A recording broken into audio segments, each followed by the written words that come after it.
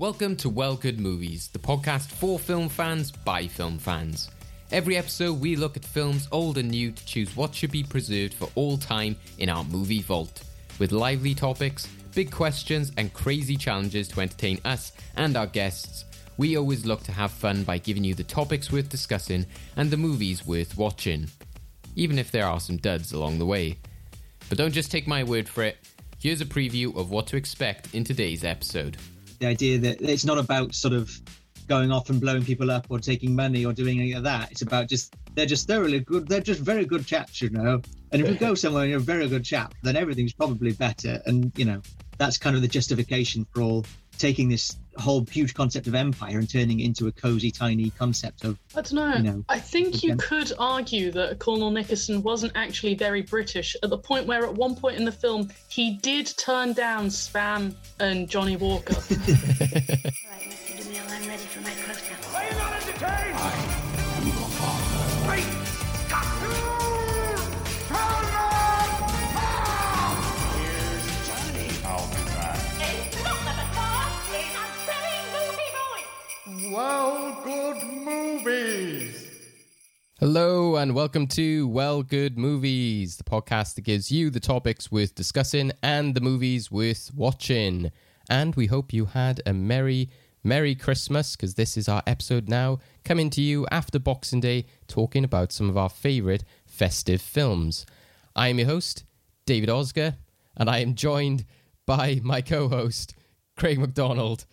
Craig, how was your Christmas? It was a really nice time. It's one of the few times where I've had all of my family gathered around the fire.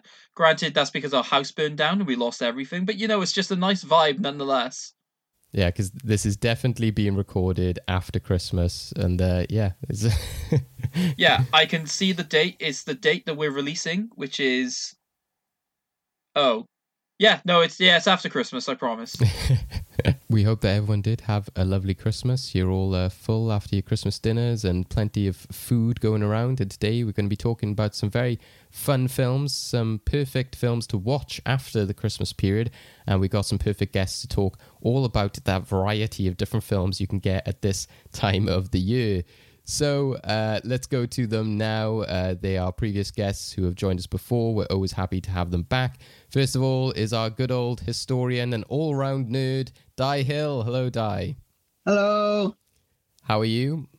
I'm very well, thank you. Enjoyed Christmas. Yes, yeah, definitely. How is Christmas in the Hill household? Oh, it was great. I assume it was great, or will be. I don't really know what's happening right now. You weren't there, Di. That's what's actually happened. That's what I'm wondering now. Everyone's talking as though Christmas has happened. I'm thinking, did I just sleep for like 2 weeks and I've woken up on Boxing Day? You went to slay a dragon. That's what happened. Yeah. Also joining us, she joined us on our discussion of Willy Wonka. It is a film fan and another history expert is Liv Makanda. Hello, Liv. How are you? I'm good. Thank you. Yeah. And how was your Christmas? Well, it's a bit of an interesting one, if I'm entirely honest. For one, it was either terrible or phenomenal. I either saw everyone or no one, and I either got the perfect present or didn't. I'm not quite sure yet. Yeah, Just Schrodinger's Christmas. Yeah, exactly. Yeah, like hopefully you'll listen to this and then be like, yeah, I did sort that out. Thank God. This can be the ghost of Christmas future of podcasts. Weirdly, guys, so we've previously talked about Di's expertise, and Liv, you study in some ways like archaeology, etc. And Di is like a historian, and you've both worked in museums. So this is a coincidence that we didn't plan, but it's quite cool. We may as well be the same person. It seems so. Yeah, I have an archaeology degree as well. Good stuff, yeah. So I need to ask, well, I don't think you've seen this, Liv, from my snooping on Letterboxd, but are you going to watch The Dig? Because I know that is one that Di at one point talked about as somebody who had an archaeology degree. And if not, is there a perfect archaeology film to go check out? It's on my watch list, I won't lie to you, but it's one of those ones where you watch the trailer and you just think this could potentially be a very, very good Sunday afternoon film. or it could be terrible. And I don't want to ruin potentially the only archaeology film out there by watching it.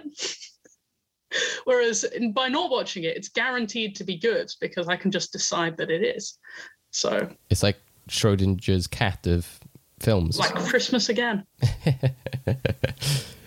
Di, is there like an example that you would give? Well, Liv said there, maybe it's the only archaeology film. I don't know. Is there another one out there that exists? Well, I mean, the greatest archaeology movies, and the reason why we all go into the field, and to be honest, the greatest theme song to sing while you're in a muddy hole digging while the water's filling up around your ankles is Indiana Jones. Oh, of course. Yeah. Yeah, and true. sort of humming while you're in an increasingly muddier puddle going... Da, da, da, da, da, da, da. Question is, though, the first one or the third one? I also like the second, to be honest. I like it. And no one's going to tell me it's not quite good. Fair enough. It is definitely a movie. I rewatched them recently when I was like going through a Spielberg sort of rewatch phase, and like there's just so many crazy things that happen in Temple of Doom, in which I'm like, what is going on in this film is bonkers. But yeah, I see that no one has mentioned the fourth. Yeah. Make of that what you will. No one's mentioned Night at the Museum either, which is shocking. All of those films kind of are like Boxing Day movies as well, you know, those kind of comfort watch, you know, action adventure films that we've been discussing there, ones that often come on at Christmas time. And that is what we're talking about today, is not necessarily Christmas films, but ones that we watch around the festive period, which we associate with, you know, Boxing Day or watching after Christmas, or might even be before Christmas. Some ones that people have as a traditional Christmas film, but doesn't necessarily actually take place at Christmas. But a lot of people might feel that like, oh, that reminds me of Christmas, or this is a Christmas film to me, but wouldn't be actually categorized as that. So each of us have got a film that we have chosen today, which we're going to be talking about why it's a Boxing Day unconventional Christmas film for us, and only one of them can go into the movie vault, which will be a fun challenge. So before we get into that, we'll go back to our guests now, just to kind of use this as a chance to recap the year. Di, you know, we've talked about how your fictional Christmas was, about how you blacked out, but how was 2021 for you in terms of film? Obviously, we've talked previously about King Arthur movies, etc. So there was a lot of films on your watch list, and did they come out on top in the end? Well, I was very excited to actually get back into the cinema this year. That was absolutely great to be able to actually just sit in there and watch a movie. The key event for me, as you said, Gawain and the Green Knight, which is specifically relevant for today because it is a Christmas movie. The poem and the movie is set on 2 consecutive Christmases. It should be marketed and designed to be a Christmas movie. I feel like they're missing an enormous trick by not making it a weird, spooky Christmas movie. So that's my takeaway from movies of this year. Did it actually come out on top for, you know, like your favorite film you've seen this year, or? Don't know. I didn't really enjoy it that much, to be honest. I quite like Dune just because it's really loud. Yeah, the whole time going Dune. That has been a favorite of people. When I think I originally saw it in like still a big screen, not like you saw like normal cinema screen, but like one of the like half ones between like normal and IMAX. But then when I saw it again in IMAX, and you get like, you know, the voice that's used, like every time that was like, you could hear, like feel it underneath your chair, and you're like, oh my God, like you do feel like you're going to be hypnotized yourself when you hear that. Yeah. I feel like it wouldn't hold up in anywhere that's not the cinema, because the story's really boring and pointless. But like, it's really impressive, the whole thing. You're like, whoa, this is big. Liv, what about yourself? Have you got a top film of the year at the moment? Have you had time to sort of think it over? Is there one that stands out? Without a doubt, yes. It's called Shiver Baby. Okay. I kid you not. It's one of my favorite films of all time now. It's directed by Emma Seligman. The entire film is set like a single shiver, so like a Jewish funeral. You've got, right, if I pitch this to you, you'll understand how phenomenal it is. The entire plot is over the space of an hour, where a girl has to interact with her sugar daddy and her ex-girlfriend whilst all her relatives are there. Okay. It sounds like a sort of like your shitty kind of filler movie that you get just thrown around left, right, and center in the industry. But it genuinely is a phenomenal film. It is so intense, so funny. It's got the perfect Aristotelian formula.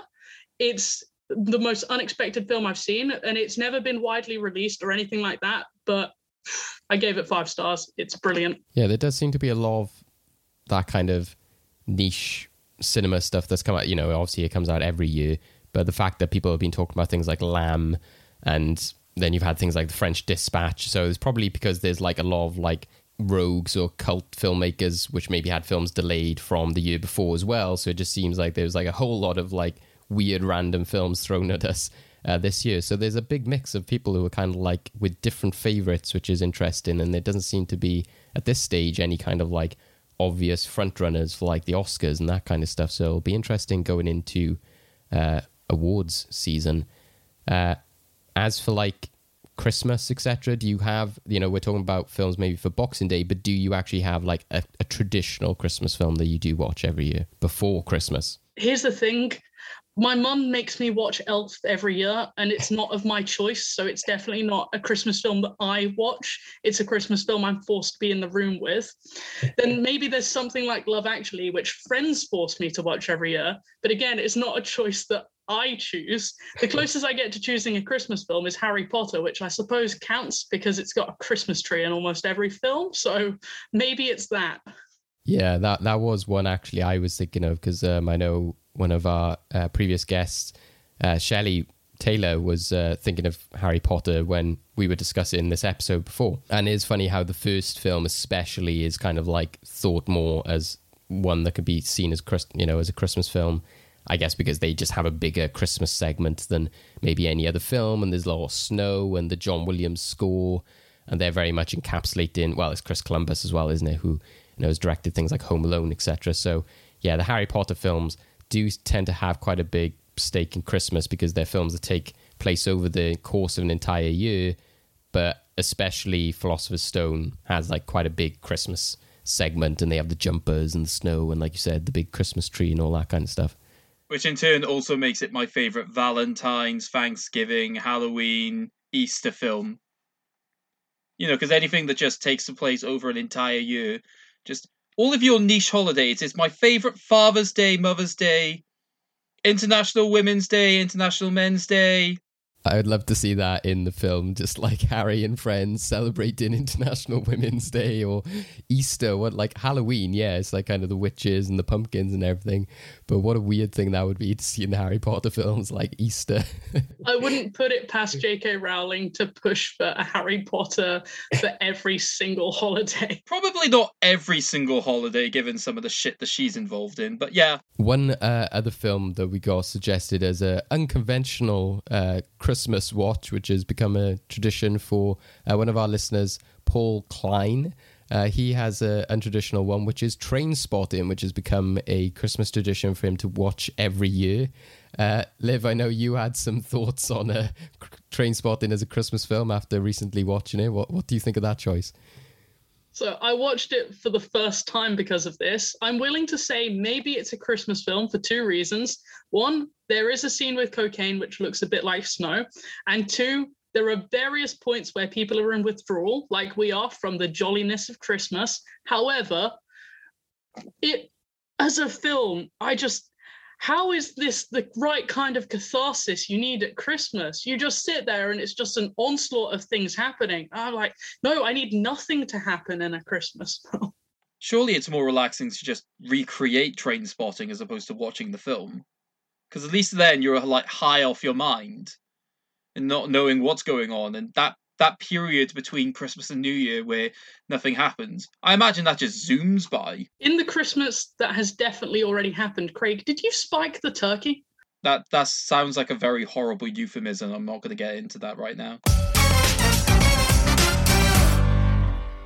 So, we'll go into now our actual picks for what we think are the perfect films to watch around the Christmas period, which aren't strictly your Elves or, Muppets Christmas Carol, Home Alone, films that aren't necessarily Christmas films, but might give us that kind of festive feeling, or we think are good to watch after Christmas, because as we've already mentioned, Boxing Day, etc., you've had a lot of food, you got some time off, there's not much to do because things are closed down, or it might be sale time, you might not want to go out, and you just want to kind of enjoy your time around the family. And a film is always a great way to sort of relax at the Christmas period, and also is kind of a tradition, especially over here in the States, etc., when you've got television, which you get your TV guides filled to the brim of, like, what to watch at Christmas. So we're hoping to sort of pick some of those films and give you some advice on what are the best Boxing Day movies to watch. And at the end of it, like I said earlier,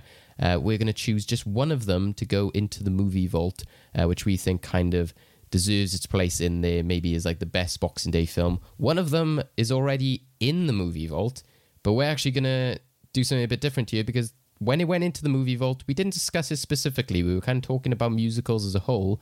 So if Mary Poppins doesn't go in today, it goes out. So it's even more stakes into this one, in which one film will go in, and it might mean that another film leaves the movie vault, quite controversially. So it's all on this one, guys. Have a think. Maybe make your pitch when you're talking about your film. So we'll go first now to Liv, who has, a very interesting and kind of something that will generate a kind of theme for this episode, I think, from the get-go. So, Liv, what is your Boxing Day movie? Okay, my Boxing Day movie is going to be Bridge on the River Kwai. Something I thought was going to be an outlier, but as we'll find out, apparently it's not. 1957, I think it was made, directed by David Lean. It's about 3 hours, which is why normally I'm banned from watching it with people. Basically, we've got a cast: William Holden, Alec Guinness, Jack Hawkins, Sessaya Hayakawa. I'm always struggle to say his name. The plot, pretty simple. They are building a bridge over the River Kwai, a bunch of British prisoners of war, got their Japanese captors instructing them to do this. Eventually, they decide, we're going to make this a brilliant bridge. But then you've got this subplot going through of the other British commandos attempting to blow this bridge up. Creates a lot of tension. Perfect for Boxing Day. I must call your attention, Colonel Saito, to Article 27 of the Geneva Convention. Belligerents may employ as workmen prisoners of war who are physically fit other than officers. By all means. You read English, I take it. Do you read Japanese? I'm sorry, no, but if it's a matter of precise translation, I'm sure that can be arranged. You see, the code specifically states that the... Diverse in the ranks! You speak to me of code? What code? The coward's code! What do you know of the soldier's code? Of Bushido? Nothing! You are a order of command! For yourself, why would you say, like, well, either one, why do you feel like, personally, like, is this a traditional watch for yourself, despite the fact some people might be like, no, I'm not watching it because of the length, but, has it got any specific memories for you or anything particular that you're like, no, I can't watch that now, it's July, I need to watch this in December? Yeah, part of me has to pick it out of spite at other people in my family not wanting to watch it. But the other part of me has got to take advantage of Boxing Day for watching it, because most people will be asleep, which is very useful for dealing with that. A great time to put on a film because it's not enough people to protest. But also, the rest of the year, you just look at the timestamp and you think, it doesn't feel like a 3-hour film when it's on. But when you look at the timestamp, you feel like there's got to be a reason for watching it, and calling it a Boxing Day film makes that reason for watching it. So this is one film that needs an excuse to be watched, and this has to be that excuse. Then, of course, there's that one 50-year-old man when I was 6 who said it's a Boxing Day film, so I just have to believe him. I think it is worth noting, of the 4 films we're discussing today, it is, and please correct me if I'm wrong, by far the longest? I'll have you know, Mary Poppins is only 15 minutes shorter. It's 20 minutes shorter. What? It's rounded to 15. No, that's rounding down for starts. Round it to the nearest 15 minutes. To be fair, though, this is one of the... There's a lot of, I'd quote, old films that I watched as a child, but this is one of the only ones where, as an 11-year-old, I was genuinely enthusiastic to watch. And it's 3 hours long. Does it hold up as a movie? Is it good? It's phenomenally good, and I completely forgot this until I rewatched it yesterday. And to use a cliched quote, it is an excellent, multifaceted critique on the nature of war. Yeah, well, it is often held up there with the kind of, other films will allude to, I suppose, but, like The Great Escape, Lawrence of Arabia, Ben-Hur, Gone with the Wind, obviously is kind of probably one of the big films that any time I see like a Star Wars documentary or something, they're like, oh, they cast Alec Guinness, the star of Bridge on the River Kwai. So I guess it kind of helped make him like a bigger name, and it's kind of thrown in there with these big like epics of all time, which I guess all epics can also be considered like Boxing Day films, because like you said, Liv, there's that element of like you have more time, and there's just kind of something about that time of the year. Because I was watching a video essay recently about like cinematic, and they were just analyzing the word cinematic, like what makes something cinematic and how people kind of throw it around in terms of like modern filmmakers when they're doing their video tutorials and they're doing things like advertisements or wedding videos, and they're like, how to make your films look more cinematic, and it's kind of like adding the crop and making like fake grain and stuff like that. But these are the type of films that actually have that. And so, yeah, does that kind of correlate with your experience of it? Do you kind of, when you think of something like epic or cinematic, do you think of this film? Definitely. To be honest, I remembered yesterday while I was watching it, there were a couple of shots that would come up, just pan across with the camera, and I was sitting there thinking, if they were using today's cameras, that would probably be praised as an absolutely phenomenal shot. Like, the composition is something that you would only associate with the word cinematic, and it's just very underrated by modern audiences because they can't appreciate what people were working with. What are they doing? They're prisoners who are trying to build a bridge. Yeah, so it becomes quite complicated because there are a number of parties who think they should be trying to escape. But actually, there's the Alec Guinness, his character, I think Colonel Nicholson, he is trying to make everyone cooperate. He is holding to his principles. He is saying, we will be the most exemplary British officers. We will build the best bridge possible, not the worst bridge possible, because whilst the worst bridge will stop the enemy for a few months, will give them a lot of setbacks, the best bridge ever will stand after the war, and it will say on it, British officers build this, we conducted ourselves the best. And it's like his principles spend the whole film in opposition to a lot of other people's principles about what war should be, what an army should be doing. It's also fair to note that his principles throughout massively shift as well. And I think it's... when I watched this film this morning, I have to agree with Liv. I think it's an incredibly strong film. But it's very much, I see it as a critique on the nature of leadership and how they interact within war versus people on the ground. Because there's very much a thing throughout the film that people with the power in the film end up making the worst decisions. So at the beginning, Colonel Nicholson, because he keeps quoting the Geneva Convention that any prisoners of war, the soldiers are allowed to do the actual work, but any of the officers are not to do manual labor. The commander of the camp, what's his name, Liv? Saito. Saito, yeah, is very much no. I'm going to make you all work. To the point that so Colonel Nicholson is protesting, basically saying under no circumstances will you make the officers work. And he tries to negotiate with him several times throughout the film. Eventually, he just gives up and says, "Okay, the officers won't work." So he then gets underway to start building this better bridge. They do things like choose a better location, up the amount of time the workers have to work, and it gets closer to the end, and he says, "Oh yeah, I asked the officers to work, and they're doing so." At which point you're having to go, "Well, hang on. At the beginning of the film, you were very much no, and this bridge has just corrupted you." So it's very much self-inflated ego, and even to the point of the end of the film, the climax is incredibly gripping because it's a case of the people on the other side who have worked to try and sabotage the bridge. They're close to success, but then the river goes down and you could see the charges laid up. And it's Colonel Nicholson's the one who notices this and hunts down where the plunger is. And he's the one fighting with his, essentially, people on his own side because they're trying to destroy a bridge that he built that benefits the enemy.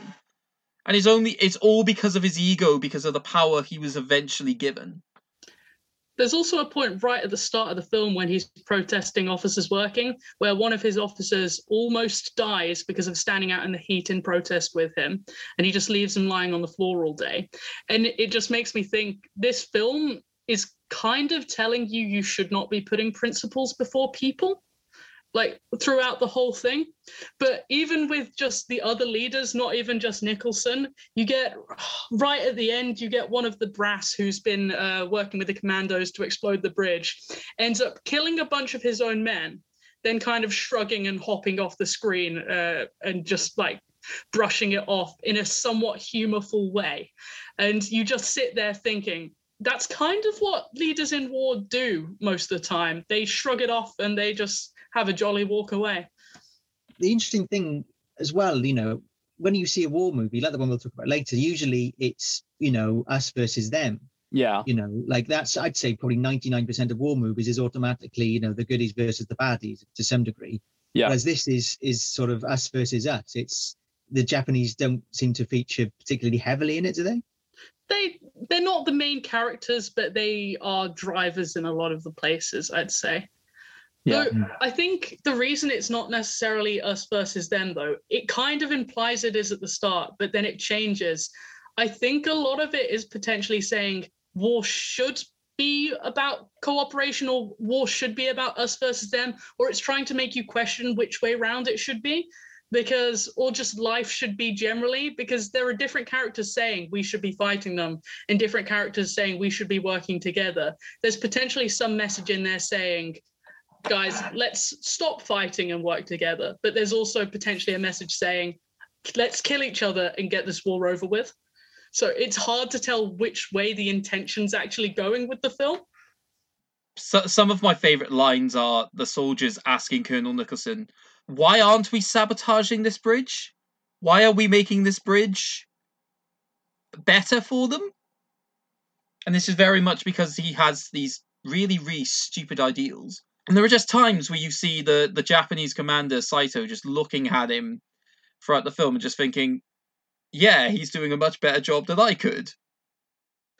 It's interesting, though, because apparently at the time, a lot of military figures really hated the film. And there were public statements released saying any British officer in a prisoner of war camp should be encouraging soldiers to escape and disrupt enemy plans. And like the film had that much of a like moral and emotional effect on people that they had to release those official statements. It's mental. Also, the Japanese hated it because the film implies that their engineers don't know what they're doing. Because literally the entire point that they take over this, just the Japanese don't know how to build a bridge for squat. We need to completely redesign this bridge, and they do. And then the sort of task force, whatever the hell it was called, turn up and they're like, "That's a surprisingly complicated designed bridge for the Japanese." Like, what's going on? It was a very pretty bridge, though. Oh, it was beautiful. I preferred it before they blew it up and the train fell off it. That's one of the things I'm impressed by, is that apparently it cost $250,000 to build, and the construction began before anyone had even been cast. So you can tell that they were like, this film's about a bridge. We need to get the bridge right. It's like, too bad that more films don't do that these days. They're just like, right, let's forget about like star power. Let's like get this one essential component right first. It would have made Bridge of Spies more entertaining if they put more design into the bridge. Yeah. Well, if it was a terrible bridge, they'd have to rename the film. It's the main character. I think there is something, though, what you guys were saying about something about war as well at Christmas time or something, whether the film is actually at Christmas time or not, is obviously we've had things like 1917 and like Hacksaw Ridge, and one of my favorite similar films from Steven Spielberg, which actually, looking at it, it did come out on Christmas Day originally, which was Empire of the Sun, which is quite similar, that kind of idea of being like, a prisoner and kind of like accepting it to some way or form, or kind of like getting on with it and sort of feeling the ramifications that come with that. So I think some of that comes from that idea of like Christmas can be that time of year where it's like, oh, everyone comes together and you can always have Christmas, and that probably goes back to those kind of World War One, World War Two days of like, you know, the whole football game, isn't it, at the trenches, the idea of like, you know, and let's put things aside for this one day. I think that component of like, oh, will he be home for Christmas? And, you know, the soldiers in the trenches thinking about Christmas and wanting to go home. I think that maybe because Christmas is this time of family and everything like that, that's why so many war films, etc., get associated with that time of year, because it's a time to sort of celebrate family togetherness, but also like think of when you might be away from home and like, oh, imagine not being, you know, home for Christmas, and that kind of idea. The other side of that as well is the politics of it's, you know, the Christmas time, the idea of tradition and Queen's speeches, a very conservative time of the year. And most of these, particularly those old, the two that we're looking at today, are very much stiff upper lip, you know, Englishy, conservative-y sort of, you know, it sounds like Bridge Over the River Kwai, sort of, you know, an English gentleman is better than everyone, basically. And that's, you know, that's kind of the point, I guess, is that he's the most of a gentleman, so he just does a job well. But that's very, very political as well. And it's a very big part of Christmas, is that tradition and the, you know, that side of it. He does constantly ask for tea the moment he's in power. And also there's a point where he's giving a briefing on the new plans for this bridge, and he pauses it to say, this could be going on over dinner. Could we have our dinner served to us as we explain to you the plans? And just also, I'm very glad that you said that, Di, because I was going to make a joke which was basically saying the exact same thing, but in a much harsher context. It's your racist old, you know. Uncle. I was going to say it was going to be appeasing your racist grandparents who like the idea of shooting the Japanese. Yeah, but no, that whole story of like, you know, the English gentleman being super good is a huge part of that kind of imperialistic propaganda of the time. Going back to like Kipling and stuff, you know, of the idea that it's not about sort of going off and blowing people up or taking money or doing any of that. It's about they're just thoroughly good. They're just very good chaps, you know. And if you go somewhere and you're a very good chap, then everything's probably better. And, you know, that's kind of the justification for all taking this whole huge concept of empire and turning it into a cozy, tiny concept of, I don't know. You know, I think you could argue that Colonel Nickerson wasn't actually very British at the point where at one point in the film, he did turn down Spam and Johnny Walker. He turned down Spam. Like I forgot that there was corned beef in this film. I literally saw it for, what is that? That can't be corned beef, surely. And he's like, British corned beef. Oh, wow, okay. He slices it so beautifully though, and treats it as if it were the biggest turkey in the land. That right there is that's why it's a Christmas film. There's definitely some big meals going on in this one. So, Liv, if so, you were saying before about people who maybe don't want to watch it because of the time and everything like that. But if you were to sell this to somebody who was deciding their Boxing Day film and had never seen this film and didn't know it was 3 hours long, you know, what would be your pitch? Why do you think it's perfect to watch at that time? Why is it so personal to you? I think this film, people look at it on paper and they think, I will not like this. But when you actually watch it, you realize it is absolutely hilarious in so many places. It doesn't feel like 3 hours. It is over so quickly, and it really does get you engaged because there is someone who believes the same sort of things as you do in the film. So there's someone to root for, or there's something to root for, no matter whose side you're on. And for some reason, just the composition of the film, it flows so well that you're not going to actually end up looking away and deciding you need to go and fetch the cheese board at any point. You're genuinely going to sit there, and when the film ends, think, oh, is it already 5 o'clock? It just really draws you in a way that you don't expect. And I think, if anything, the fact that you're not going to expect it is a reason to watch it in itself. I do love the idea as well, going back to the Britishness of Spam and stuff. It's like, this film will not make you go to the cheese board. It's like, okay, wow, this is definitely one to convert the masses then.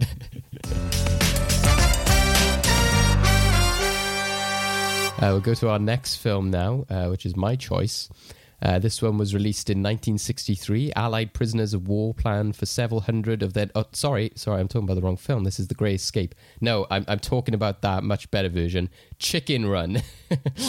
Released back in 2000. This is a breezy hour and 24 minutes. It is, of course, from Aardman Studios in collaboration with DreamWorks. Directed by Peter Lord and Nick Park, who also worked on the story as writers, along with Carrie Kirkpatrick, and it stars the voices of Mel Gibson, Julia Sawalha,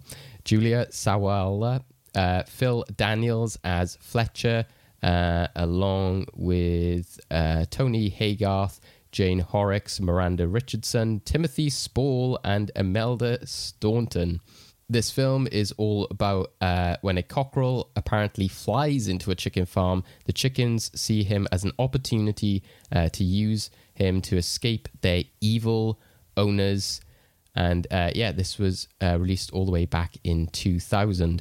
So, yeah, for me, I think that this obviously does carry a lot of the, similar tropes in that it's kind of referencing and based off a famous kind of like Christmas Boxing Day movie with The Great Escape. It's something that is kind of, a pastiche to that and referencing it so much, and has a lot of the themes and elements that we're talking about, but in a sort of warmer, fluffier kind of way because it's an animation. And yeah, there's nothing in here really about Christmas, but what I think is interesting about it is, one, that we've never really had a chance to talk about stop motion animation on the podcast before, and I think that that's definitely a big appeal of this film and of Aardman. And there's already a kind of Christmas Boxing Day nature to animation, but also stop motion animation. I was almost tempted to choose something like The Wrong Trousers for this, because I think a lot of people will think of those Wallace and Gromit shorts when they think about like Christmas time or Boxing Day, because the BBC might sort of show all of those shorts, like Close Shave, Wrong Trousers, or they might show them like one every day or something like that. But I think what is impressive with Chicken Run is the fact that it's also incorporating a lot of the elements and things that make us think about Christmas in like a darker kind of way. I think almost the fact that they are chickens potentially getting cooked has a nature of kind of like, like turkeys, and how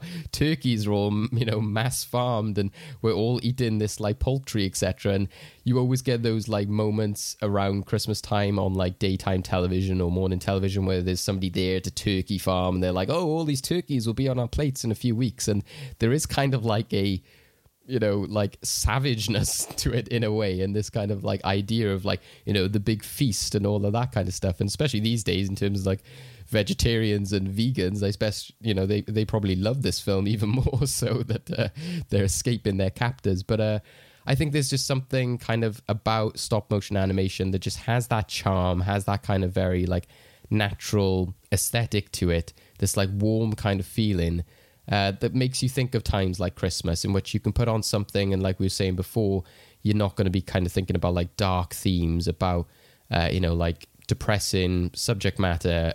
You can kind of just put it on and know that you've got like 90 minutes in which you can chuck on Chicken Run, and then you can easily go watch another film. You can include it as a part of your marathon, or you can go back to your games or your meals or whatever else you're getting up to at Christmas time. It might be something that you enjoy like in the morning, or you can watch like at night as something which is quite so small and consumable to have. And it just holds up really well. I think that it's obviously now getting a sequel as well, which is impressive.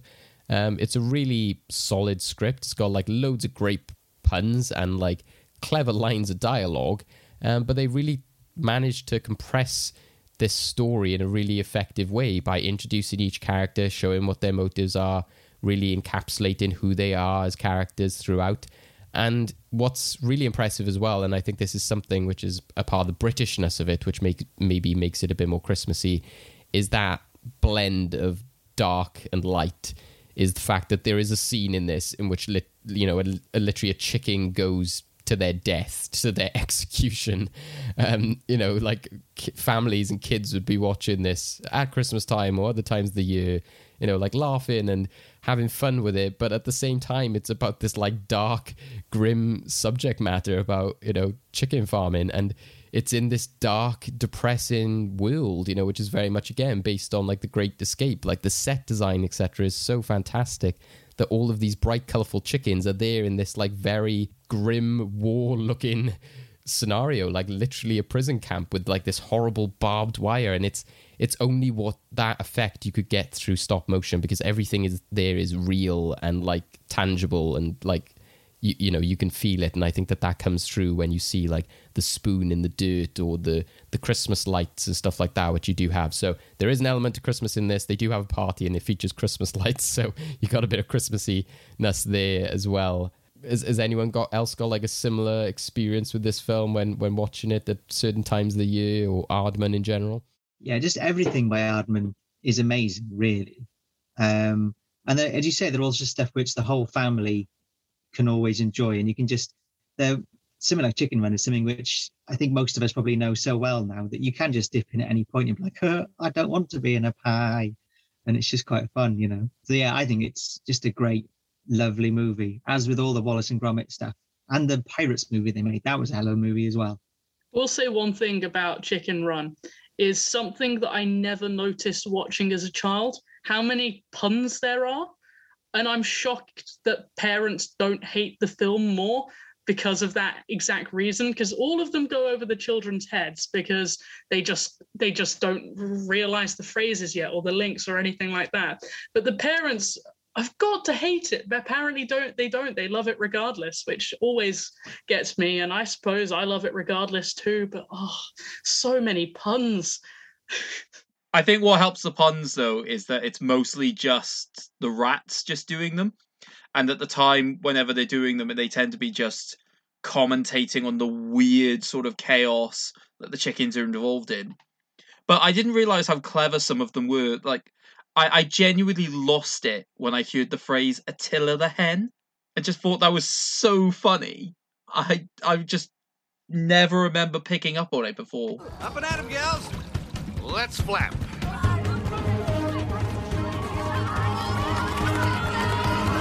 Right, fetcher. Let's see if old Attila the hen has come to her senses.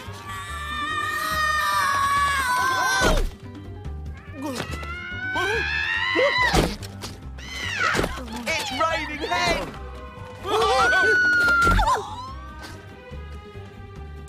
What's this caper, love? We're flying! Obviously. Flipping hell. Look at this fetch. They're gonna kill themselves. Wanna watch? Yeah, all right.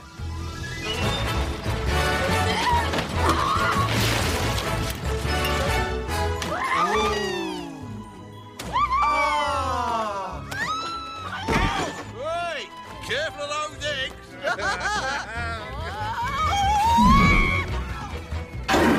Sunny side up.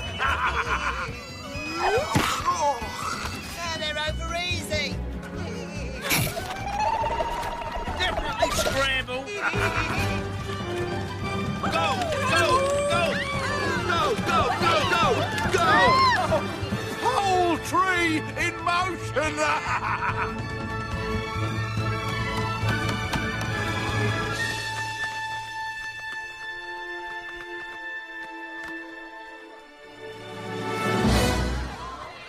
Birds of a feather flop together.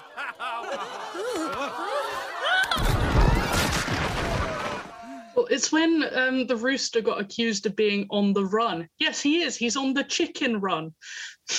And I hate that was pointed out to me. Yeah, I did also like the line where he said, like Rocky does have like quite a few great lines like that, where he's talking about like soft-boiled, hard-boiled, that kind of stuff. Like, your full 20 minutes and all this kind of stuff. So it's funny how many like chicken egg puns they can put in there without being kind of too on the nose, kind of Arnie is Mr. Freeze, kind of like, ice to see you. It's not that kind of stuff. They just kind of throw it in there subtly, which I think is a big part of the British charm. It's similar with Wallace and Gromit as well, in like the Were-Rabbit, is where it's just like, this was arson. Yeah, somebody arsing around. It's just such a British like humor and just such a great like, satirical like silly line, but it could only come from these kind of writers. But it is really clever. So like when Rocky says, you're the first chick I've met with their shell still on, it's just something about that. And when you first hear it, you just kind of don't notice it. But the more you watch it or the more you pay attention to certain lines, you're like, oh, that's clever. That, it's quite good how they've done that. I do need to pay attention to probably the line that no matter what, everyone will remember from childhood. Mrs. Tweedy, the chickens are revolting. Finally, something we can agree on. Peak that film. And also, I don't know why, I just love the way he says, you thieving little buggers. Yeah. And the fact they keep saying about, they're organized, and all that kind of stuff. And he's just when he finds them and just his reaction. The thing that makes me laugh about this film, watching it as an adult, but I suppose even as a kid, because you think about it these days as well, obviously a lot of people point out this stupidity of it, but obviously Disney remakes will happen because they largely have a human cast. But when it comes to things like Lady and the Tramp and Lion King, everyone's a bit like, well, what? It's just still an animated film. And why do you want to see a realistic lion that doesn't give you the charm of what you get with animation? And it's funny to me that nobody has ever kind of looked at stop motion and gone oh, we need a live action version of this. It's because stop motion is such a perfect example of why animation is a perfect medium for so many reasons and is a great storytelling tool, and you couldn't tell this any other way. Can you imagine a bunch of chickens just wandering around with hats and necklaces? It just would look like the most unengaging thing because there would be no expressions from those animals at all. I think you're missing the bigger issue of that, which is you'd have to have a scene where you're trying to get real chickens to do a load of things like sew the wings of their aeroplane. Well, to be fair, I don't think they got real lions to be in the Lion King either. But in the Lion King, what was the most advanced thing that they have to do? Just sort of run around at each other. They don't have to do anything that usually would require opposable thumbs. No, yeah, in this they are on two legs, whereas in the Lion King they are acting like animals. Yeah, I see what you mean. But I want to see somebody take pictures of the characters in real life, maybe, because I would love to see, maybe do it as the Tweedy's point of view. I would love him to just be kind of looking at the chickens and just seeing this chicken with a hat and a scarf. And the fact that they're throw that chicken in the machine, and they're did nobody think to go should we take off their little hat and scarf because that kind of might spoil the pie a bit? Because somebody's there eating their chicken pie. Yeah, it's just, but also to go on that darkness aspect as well, I think there's kind of a pantomime aspect to it, I suppose, with somebody like Mrs. Tweedy, in which she's such a sinister, evil villain. And again, only the kind of villain that, Aardman could do, especially just for the full 180 that she has. But you kind of buy into it that for most of it, she's just there all kind of prim and proper. And then just turns into complete psycho at the end, in which she's there literally with an axe. And the fact that all the way up until that point, her husband's been the chickens are organized, they're doing something. And she's you're crazy, what are you on about? But the fact that then she just sees them launching a full barn plane and is just oh shit, they're trying to get away. I'm not letting this happen. She doesn't question it for a moment and just turns into a full psychopath with animal noises. But I love it. What I also love about the way they use Mrs. Tweedy is that the way they use her also just demonstrates really good story structure. Because obviously the fact that at the end she's very fixated on using the axe, and at the beginning it's very much the fact that she kills that one chicken. Is it Elsie or Edwina? Edwina. Yeah, I think so. Okay. I'm not convinced that's the name, but I will go with it for now. The fact that obviously she kills Edwina to eat using the axe, and then there's that beautiful fake out with Ginger. It's very much they use her as the sign of, the way in which she uses oppression over the chickens versus that act being the final thing that frees the chickens, because obviously then cuts through the fairy lights. It's just really good symbolism. And I don't know if that's me trying to think too advanced into Chicken Run, or if that is genuinely the sort of... presumably that is the sort of imagery they are just going for, but it's just really good that they are using those sort of story techniques. It is just a really well-constructed story. And I think back to what you saying about the all the puns and things, a lot of the little puns work in a movie like that because they're just part of the narrative flow of the scene. So in order to say, when he does the whole thing about describing, you say you're hard-boiled and things, he's getting a point across, which has a point in the scene. So you're not pausing the whole movie to make a little pun. Apart from when, say, at the very end, with the rats like sit down for ages, I think, and they just do puns for like 2 minutes. But that's just like the end. But yeah, it's just a well-constructed actual plot of a movie with characters doing stuff, and all of the jokes and all of those like little details and actions, they all are essential parts of the structure, rather than kind of story and then kind of pause, tell a joke, and then go back to the story, which a lot of worse comedies, they'll have story and then they'll pause, tell some jokes, and then they'll go back to the story. Yeah, that's why I also like about it is that it treats the characters with respect, and like you said, Di, it doesn't kind of like, nobody's like the butt of a joke or anything like that. There's characters who are silly, but they don't sort of treat them as like, oh, haha, they're so stupid kind of thing. They just sort of like say, oh, aren't they, affectionately a bit dim or something like that. And there's no point in which like the film just stops and just has like a completely silly joke or anything like that. There's kind of always like a purpose to it, or there's like a character motivation, or if it is, there's kind of like a charm or a way that it's done kind of tastefully.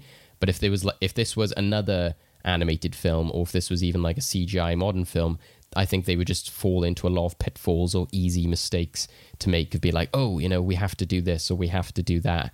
We have to have this scene in which, like, I know they're on a farm, or imagine if they meet a sheep or something, like, it's just the fact that they restrain themselves and saying like, right, let's keep ourselves contained.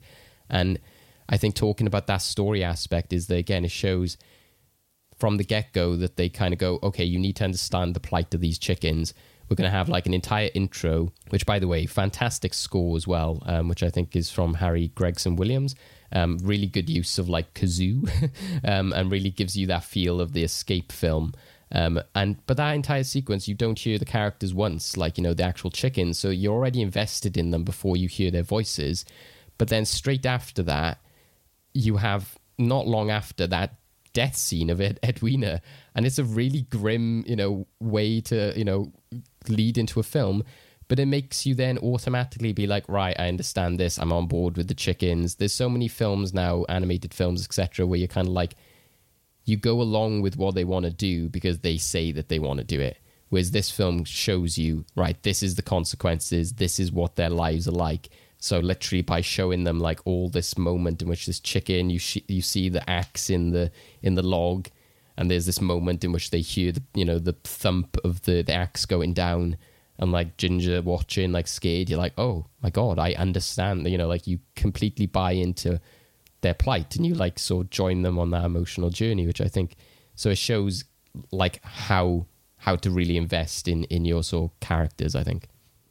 I think in a weird way, though, it's like it gets you to invest in the characters, but the characters throughout the entire film are secondary to the plot, whereas most films these days, the plot is secondary to the characters, which is kind of annoying quality rise, because if they don't hit the mark exactly with the characters, you're not going to care. So it's a very good idea. And talking about like as well how they treat the characters with respect, like I sort of do love the fact that Fowler is like played throughout this film so much as like, his shtick is that he's like the military guy, and it's always kind of like, this is the joke that you have with him. But then later on, to not make him like the butt of a joke, it's not that Ginger then needs to like fly the plane or anything like that. It's that like, no, he has his moment to shine, and his military know-how and all this stuff they've built up was actually for a reason. But it's combined with the fantastic joke. I always just love that moment when Ginger's just there and she's just like, are we ready to go, Fowler? And he's behind her like, yep, I'm ready to go when you are. And she's like, what are you doing there? And he's just like, he's almost like the audience at that point, in which he actually goes just like, I'm a chicken. They wouldn't let us fly a complex aircraft. And I'm just like, thank you. The fact in which that film almost acknowledges this is an animated film. A chicken should not be flying a plane.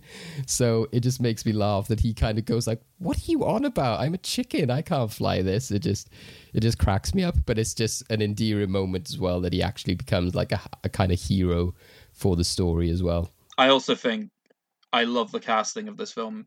Even though the vast majority of actors I'm unfamiliar with exactly who they are, apart from one notable exception, which once I made the connection today sort of blew my mind. I just think that they embody the characters really well, and just, I don't know what it is about Aardman, they just seem to either just find the perfect people who just have the right quirky British energy that just come out in all of the characters, or they just get incredibly animated people and just tell them exactly what they need to do to just have them fit in. The one that struck me the moment I realised was Bunty being played by Imelda Staunton, aka Dolores Umbridge. Yes, that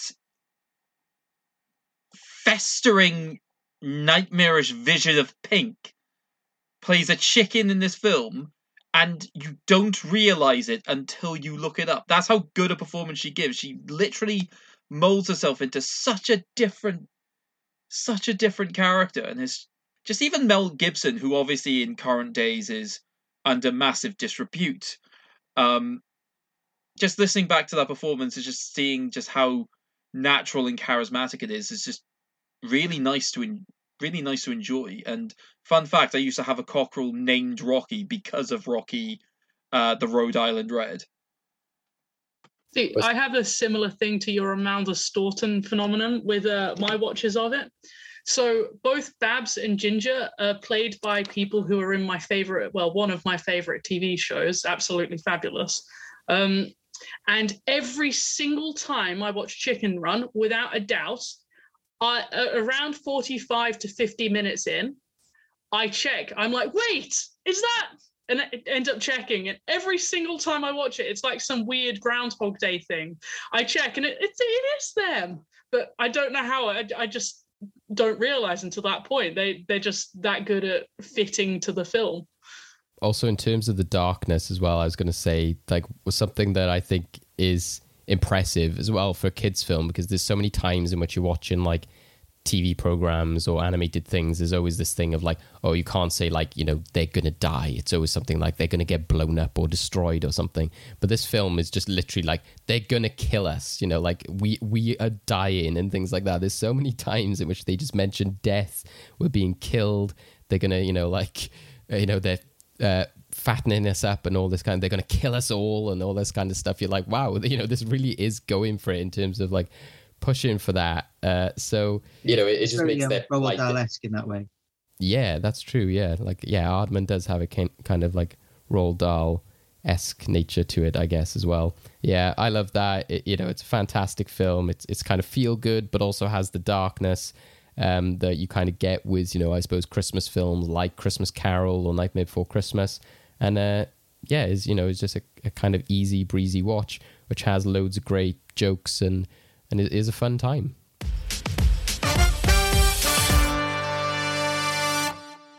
So we'll move on now, going from happy-go-lucky chickens to more warfare. So, Di, it's over to your choice. I went for those weird war movies that play every Christmas time, and some like your weird old granddad watches them religiously. And I've gone for Zulu from 1964, directed by Cyril Endfield. Apparently he's a director. Notable, it's Michael Caine's first major movie was Zulu. And it's about a small group of soldiers who have been busy invading South Africa for reasons which they don't really go into, basically get attacked by a whole ton of Zulu warriors. And can they survive a load of big buggers with spears coming and running at them for, you know, a full 2 hours? And the answer is yes, they do survive. As a movie, it's very well made, but I think plot-wise, it's slightly tiresome and kind of, you can't, nowadays, you can't really avoid this super imperialistic, like pro-war politics of it, where the whole thing is really, really aiming at just forcing you to believe that war is a good idea just for the sake of it. Where to the point in which there's one kind of dissenting voice against war, who is this priest, who he's the one who kind of says like, oh, maybe we shouldn't fight all these people. And everyone just basically tells him to shut up, locks him up in the box. Whereupon, because he's the weak man of them, he gets drunk and breaks as a character, and they have to like send him away on a horse because he's a weak man and he believes in peace. And everyone else is like, no, we're going to bloody have a good old fight and it's going to be fun. And at the end, the Zulus go, well, that was a great fight. We're going home now. And all they have is the really like pathetically conciliatory, quite confusing line at the end. After we've all had 2 hours of like great fun, blowing things up and shooting at each other. One of them goes, "And how does that make you feel?" "I feel ashamed." And they're like, it was bloody fun though, wasn't it? All this war. So yeah, I think from a modern, it's not really worth the rewatch, to be honest. In terms of the construction of how to make an exciting war movie, it's very, very well made. But in terms of an actual kind of story to like watch, I think we're a bit beyond it really. It's all a bit kind of old fashioned. You think the Welsh can't do better than that, Owen? Well, they've got a very good base section, mind. But no top tenors, that's for sure.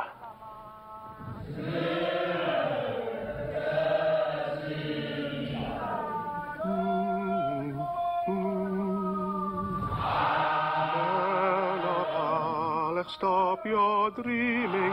Can't you see their spear points gleaming?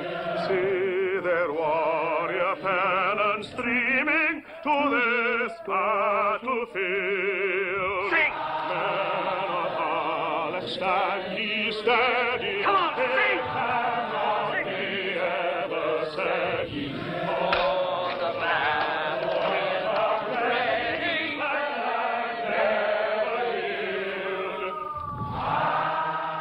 Yeah, it definitely goes to what you were saying earlier about like this like kind of imperialistic viewpoint, this kind of like, very British. And I think whenever I think of this film, I just think of Michael Caine, all the soldiers, that uniform. It's just such a kind of like view of that era of Britain and just this kind of like nature of war film. It definitely explains as well the way in which, because I can see that definitely this is creative perception for you as well, because obviously the questions you were asking us about Bridge on the River Kwai, and just that idea that anything that's made sort of around that time would have that sort of narrative to it, that it's very much ingrained in the, don't know how to describe it apart from just, I think Liv jokingly said earlier, I can't remember if this is on the recording or before it, that anything which is very nationalist tends to be around Christmas.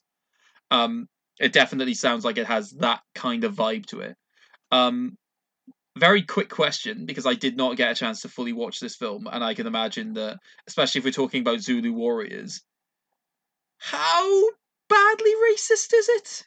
Well, it's a funny one, actually. It gets praised because it's basically the only movie that depicts the Zulu people as human. But really, the whole thing is just an excuse to justify invading them and blowing them up. So all the way through the movie, they emphasize this idea that they're really clever soldiers, and they're constantly kind of tricking and beating the British soldiers. So they do tricks like there's a whole sequence where they, at the very beginning, they kind of march up and have a sing-song at the kind of British lines, and the British open fire at them. And after a minute, you realize that none of the Zulus are actually attacking. They just stood there and just trying to dodge, sort of thing. And then there's this kind of, there's this Bua fellow with them who knows a bit about the Zulus. And they kind of go, well, why aren't they attacking? And he goes, no, look up on the hill there. There's the chief is up there. He's counting all of your guns. They don't want to attack yet. And, and they're really like clever. But really, the reason they emphasize the intelligence of these Zulu characters is to kind of make them into a more dangerous enemy. If they were just, nameless animal savages, it's really easy to kill them and slaughter them. But because they are human, it seems more honorable for the soldiers to fight them.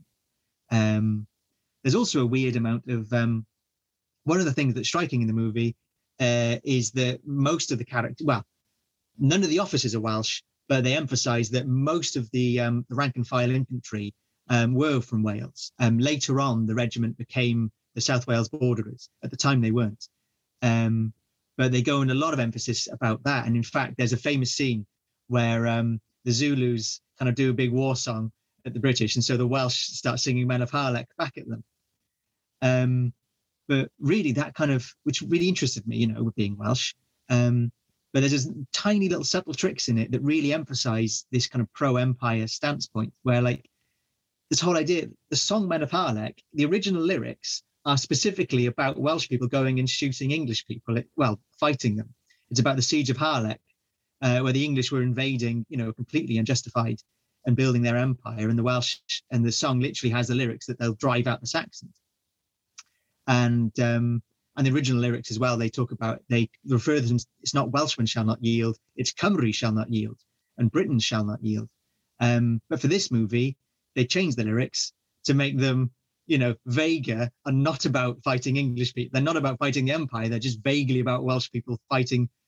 So you end up with a scene where it's this people who are defending their homeland and just singing a song about defending their homeland to a load of other people who were also parts of this empire, singing a song about when they were trying to defend their homeland and failed, and now they're being completely neutered down, and they're all part of this big old imperial system.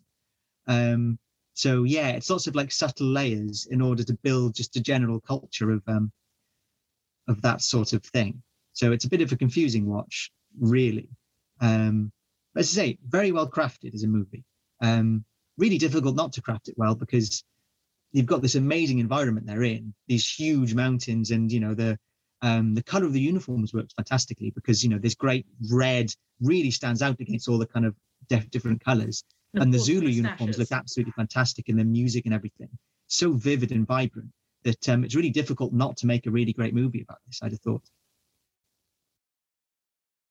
Yeah, it's one of the things that benefits again from that, that time, is that obviously it was always going to have to be practical and have to sort of film in, a specific location and use, these real people. And that's what I always remember, is like you said, is, watching it at like my granddad's or my dad and being like, oh, what's this? Oh, this is Zulu, like this is like, one of these films, you have to see. And I always remember that, shot of them coming over the hill and doing the chant and sort of like, running down, etc. And, you're kind of sort of like, oh my God, it's kind of like the same effect as you get with something like Westerns, also like certain medieval films in which you'll see like, these big armies of characters and stuff like that, in which maybe that's like your kind of first view of that point of history, which I guess in a way kind of goes down to what, the conversation has been around for like the past 2-3 years, is of like, glorifying like, some of like Britain's past and stuff like that sometimes we like glaze over this kind of stuff,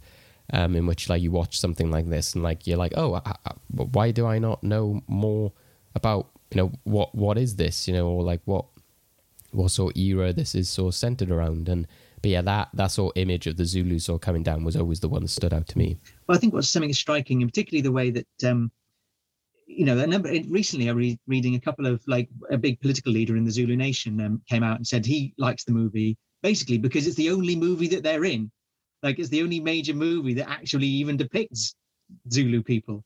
Yeah, but I reckon, modern days, a more interesting movie would be from the perspective of the Zulu people. The idea that, because surely they're the rebels against the evil empire. Like they're Luke Skywalker fighting against this whole, futuristic advanced empire.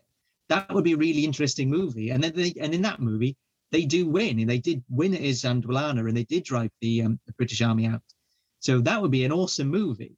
But showing it from the other perspective is really not that interesting, to be honest. You spend most of the movie rooting for the Zulus, to be honest, because they're really cool and creative, and they're coming up with smart plans and things. Whereas the British are just kind of stood in a circle shooting at things and having stiff upper lips and occasionally singing. It does show the kind of generational change, isn't it? Like back then, obviously if you watch something like a World War II film, then you're not going to sort of support like Nazis, but it was always very much that idea of like, yeah, like, Britishness, and it's like, just watch these people like beat them. There's nothing kind of like wholly engaging about it. Whereas like these days you get something like Jojo Rabbit, which goes like, actually, what if we looked at like a young boy who was a part of, the Nazis or like Hitler Youth and realized, what he was a part of. So, we've got more creative in that sense. But when we looked at like the previous film with like Bridge, it was kind of like similar ones with Lawrence of Arabia and these big epics and stuff. But when you look at like suggestions for this film, it's kind of like Zulu Dawn, Waterloo, Italian Job, The Man Who Would Be King. So it's kind of like, it's almost saying they're like, yeah, we know that this film is kind of just a Michael Caine movie, or it's just kind of like this big like war film, but it's not gone down in like the history of being like this great epic which has more to it than its kind of its action, essentially. Yeah.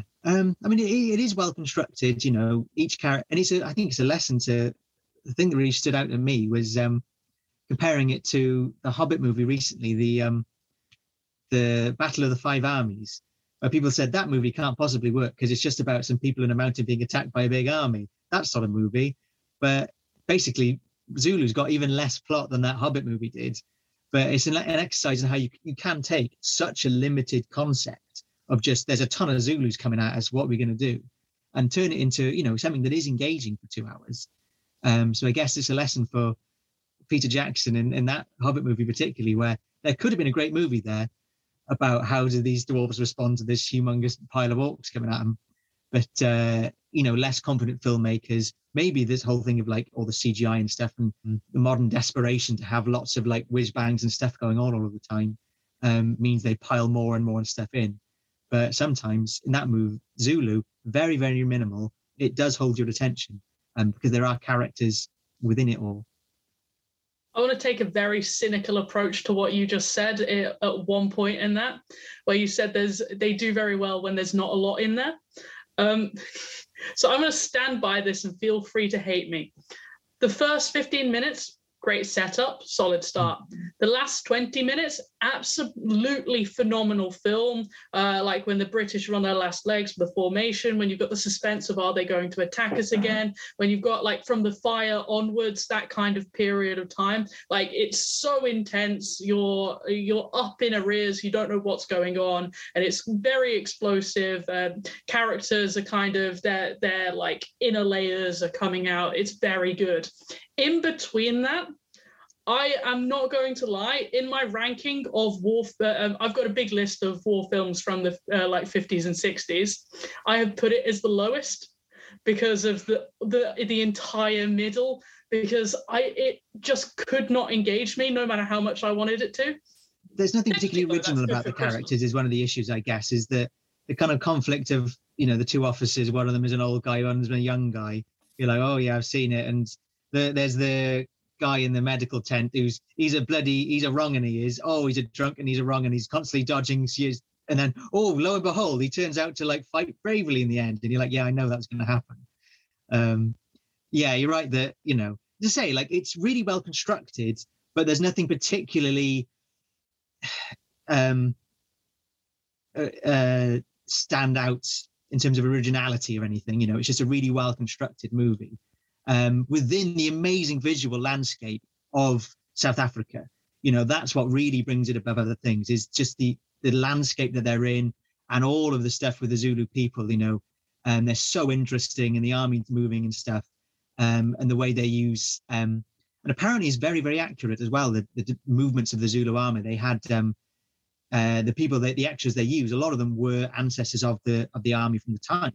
And a number of the advisors they have are people who genuinely knew about Zulu tactics. And so, all of the war chants and the tactics and the movements and things are very accurate, and they are really, really vivid and vibrant and fascinating to watch. But yeah, other than that, it's all very standard sort of stuff. And politically pretty bleak. And also for that change in kind of generation as well, is that we have kind of, in some ways, you know, it's not maybe as popular now because obviously you've got things like superhero films, fantasy, sci-fi has become more popular, but you will have like your avatars, which will be like, oh, you know, we are showing the kind of like natives being invaded kind of thing, but it has to obviously be like blue aliens, and it needs to be like they're used as the metaphor rather than actually just showing like the, you know, the actual natives and aboriginals, etc. You know, there's always kind of like, you know, Star Wars and all these kind of things, it has to be just kind of like they're using it as a metaphor rather than actually having these films in which we can actually show Native Americans or you know, South Africans, etc. We have to kind of like skirt around it by using some alien species or something like that. I find it interesting you chose Avatar, considering that most people just say that the entire plot of Avatar is just the entire plot of Dances with Wolves, which obviously is the sort of realistic story that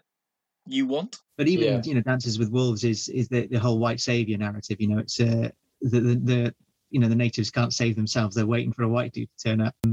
But yeah, I think the moment we get the first Zulu War from the perspective of the Zulu people, that would be a huge, you know, moment, I think, in society. You know, to be able to actually tell an honest story from a different perspective would be amazing. But we're clearly not there yet because we haven't got the movie yet. No. Well, is there anything, Di, that you would say that you would recommend this as a Boxing Day movie? Do you think that it is so perfect for this time of year because of the runtime or because of its very nature or its kind of genre? Do you sort of, what made you sort of lured to it? Yeah, what we were saying about like all the characters being fairly standard. Nothing is a surprise in this movie. And maybe that speaks to like that kind of Boxing Day thing. We don't want movies that will surprise us or challenge us because we're too full of turkey and like port. And so we just want something that confirms that you can go, right, oh yeah, they're all going to be fine. There's a lot of Zulus, but they're all right. And everyone's going to be, no one's going to be jump out of the box to do anything surprising. It's all just going to be gentle and okay. I think that's probably what makes a Boxing Day movie. Yeah, exactly. Okay, then. So, we'll see how that is challenged or how it's different with our final film. So over to Craig. So I'm very much going against the grain in that this is a film in which absolutely no one is at stake. No one's going to die. This isn't a war film. You cannot make this into any form of allegory of it being a war film. This is very much just a family film. My choice is Mary Poppins. So, released in 1964, this is obviously the Disney classic, starring Julie Andrews as Mary Poppins, Dick Van Dyke as Bert, as well as having a secondary role as the senior Mr. Dawes, David Tomlinson as George Banks, Glynis Johns as Winifred Banks, Karen Detrice as Jane, Matthew Garber as Michael, and having a cameo role I'm going to mention, because he's my absolute boy in terms of old school American comedy, Ed Wynn as Uncle Albert, also known as the laughing guy on the ceiling. I had to mention this film for several reasons. One, this is just your sort of quintessential BBC One. This will be on at some point over the Christmas holidays. This will just feed into that area of time in the day where something like Homes Under the Hammer would have been in, but they need something to entertain the kids, and this slots in quite nicely. Two, this is, I think, of these films, probably the one that sort of promotes the idea of family the most to me, because it's very much the one that has a number of levels where it can be enjoyed by different people, different members of your family. So for the kids, you obviously have a lot of the animations, you have the beautiful segments where they go into the chalk drawings, you have Mary and Bert dancing with the waiter penguins, you have the merry-go-round horses winning the derby. I shouldn't do that hand gesture, that did not look like winning a derby, that looked like something very adult. You have those moments. You obviously have all of the beautiful musical numbers, which can be appreciated by a lot of people. You have the very classic songs of like Spoonful of Sugar, Supercalifragilisticexpialidocious, which even now I still, every time I go to Jane's Calamity at Porter's in Cardiff, we'll still sing along to and have the sort of Cockney dancing competition. Chim Chimney, which I believe was the song that won Best Song at the Oscars for Mary Poppins, if I'm correct. Beautiful Tension. Best music, original song, Chim Chimney. Yeah. Cool. I know some things about this film. That's good to know. And you obviously have Feed the Birds, which obviously then has really important musical score for probably my favourite sequence of the film, because this is the part where I feel that the adults especially can really get behind this film. Because obviously I've talked about everything that the kids might enjoy, but for adults is very much that idea of just how you look at childhood in reality versus your own sort of aging, and the idea of growing up and trying to support the family. Are you really looking out for the best interest of your family, or are you just going for material gains? So the fact that you have the sequence where George has just had all of these home truths, the fact he's got to go and face the bank after the financial crisis his children almost caused for the bank, which is just great, just watching all of these bankers go, stop service, and just watching them pile the money in, and just loads of people just like thudding on the doors, just trying to get their money back. The fact that he has to walk through the dark streets of London, and you just have the beautiful, powerful score of Feed the Birds in the background, just demonstrating just how much he has sort of just lost touch with most of reality. And it just rewatching it last night, it's weird how much it caused me to have genuine shivers just because of how powerful those moments were. Even the moments where he's looking at the steps where the bird woman would be, just not seeing her there, and just having the way he sort of reacts to it is just sort of, there's just like a frightened reaction of just what's happened here. And then it just finishes with the very beautiful and weirdly my favourite song from the film, Let's Go Fly a Kite, which again is a very family activity. That's the sort of thing that you can imagine a family watching this film and just thinking, yeah, you know what, let's go outside, let's go and do something together. And I think that's the sort of thing that, God forbid, whenever I have a family, that's the sort of thing I would like to do, is just have that moment where I can just be inspired by something and just go, yeah, let's go and do something as like a unit, and just really bond together.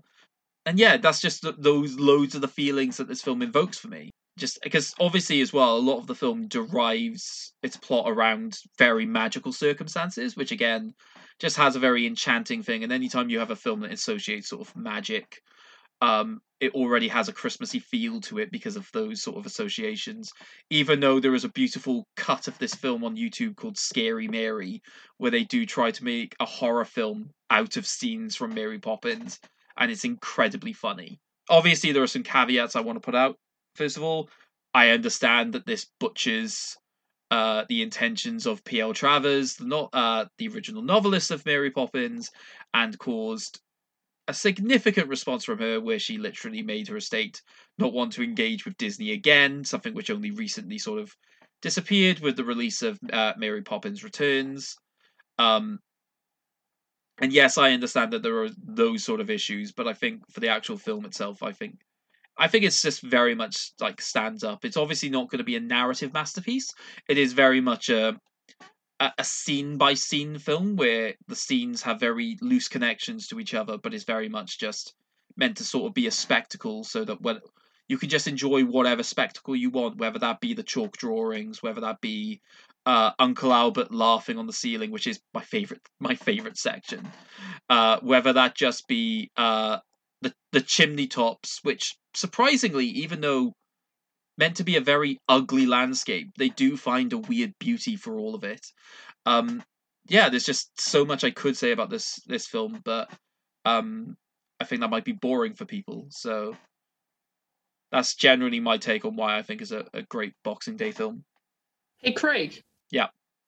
I know a man with a wooden leg named Smith. Yeah? What's the name of his other leg? Obviously, because that comes up in the I love to laugh scene. My favourite thing about that is that they've decided, you know, anytime somebody does a joke, you have the sort of drum. I've decided I want the new thing based on what they do in that section. Because instead of anything like that, they just really hammer in the sort of chords of the da da da da da da. Just anytime I make a joke, though, I'm just gonna do the punchline and just be like da da da da da da. I love to laugh. Yeah, Edwin is an absolute doll. That's gonna be my ringtone from now on. What, my version of it, the actual original? David, you know what to do. Yeah, I think it is worth mentioning Edwin as well, because, like I said, he's so closely associated with like Disney in a way, mainly just from like these, this role and like his role in Alice in Wonderland. And not to bring the tone down too much, but when you look at like what he's most known for, looking at his IMDb, it's like Alice in Wonderland, like, oh yeah, like Mary Poppins, Babes in Toyland, The Diary of Anne Frank, like, oh god, so quite a different turn, I assume, there for Mr. Wynn. But yeah, I think it very much is, like you said, Craig, it's that kind of storybook element of going to the different tales, kind of like Alice in Wonderland as well, and then it kind of culminating at the end, because I, as a kid, never kind of saw it as like, oh, this ending has just kind of like come out of nowhere, and I never thought of it as like, it's like, oh, this is what's all been built into, oh, the kite, it makes perfect sense. That's kind of, even though I haven't like seen it fully, that's the issues I had with like the trailers for the Mary Poppins Returns, is that like they're bringing out the kite and like it's all about like flying a kite again. I'm like, it wasn't about the flying the kite, it was about the family coming together and just doing an activity, like you said. And I think what, you know, that's a bit the sort of, you know, it's, you have to kind of take, you know, Saving Mr. Banks very much with like, you know, a pinch of salt, because it's like how much of it is actually sort of like real. And it's very much told from a Disney point of view, but it is very endearing when you have that scene where P.L. Travers kind of like goes, oh, he fixes the kite, you know, and she gets like emotional about it, and like she is sort of on board with it. And you can imagine out of everything that maybe that was the bit she was on board with, because obviously it was the animation she had some of the biggest problems with, but the kind of like emotional, you know, resolution of the human characters does seem like something that she would be on board with. Well, that's the thing. This is also the first time I've seen this film in full after watching Saving Mr. Banks, which obviously makes it very clear what the purpose of this film is. So I think that's why when watching this film again, with the context of mind of this is very much meant to be the redemption story for Mr. Banks. It's not necessarily about the children and their welfare. It's making this father a better man. Just watching all of his interactions throughout just make a lot more sense. So again, like you can see why Disney in Saving Mr. Banks very much wanted to stress the scene of him walking through London as well as, yeah, this is his powerful, he gets it all scene. That just means that, yeah, we can just buy into it. It also helps the fact that I also just love David Tomlinson. Again, he's somebody who has a fair bit of Disney background with him, because he's also in Bedknobs and Broomsticks as well, in a very completely different role, but just his presence is something I find vastly entertaining. And Dick Van Dyke. Oh, is also obviously. Just amazing everywhere and everything he goes.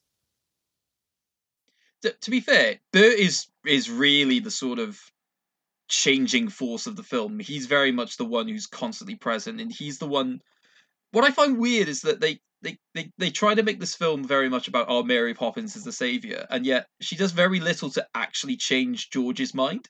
It's very much Bert who goes in, just explains to the children, I feel sorry for your father. He's a bird trapped in a cage because of his job, and he needs saving. And he's the one who has like essentially a beautiful pep talk with Mr. Banks, because he lays out what the message behind Spoonful of Sugar actually was, and just in ways in which he's able to digest, and just, yeah, he is basically the hero. That, and also just half of his antics are fantastic. Like the amount of choreographed perfect dancing with penguins, just incredible. Yeah, and although it is Mary Poppins who is the hero, because she's the one who initiates the affair with Dick Van Dyke's character to bring him into it. Yeah. So, you know, if it wasn't for their, you know, seditious affair behind the scenes, then it's a very sordid way of talking about their relationship. Oh, it is. Yeah, they're filthy. Is that a chimney sweep pun? It's also one of those rare films as well, and probably because it's so beloved, but you know, there's so many examples of where people are just like, oh, you know, that was complete trash because they couldn't even get the accents right and all of this kind of stuff. And, you know, like Mary Poppins has just got away with it so much with like Bert, you know, it's just such a famous accent in which people are like, what is he doing? That is not like, you know, Cockney, but people just, it's kind of like a part of the affection of the film. It's kind of like Disney, you know, a lot of their animations and stuff in which they're kind of doing this weird American English hybrid. There's not like a defined accent. I think it kind of falls into that category in which it just becomes its own thing. It kind of becomes this kind of voice you put on at story bedtime kind of element. Nobody's kind of looking at it as a kind of like, oh, this needs to be a actual depiction of like a London accent. Even the accent is fantasy. It's got the genre to a T. Yeah. And to be fair, accents do change significantly over time.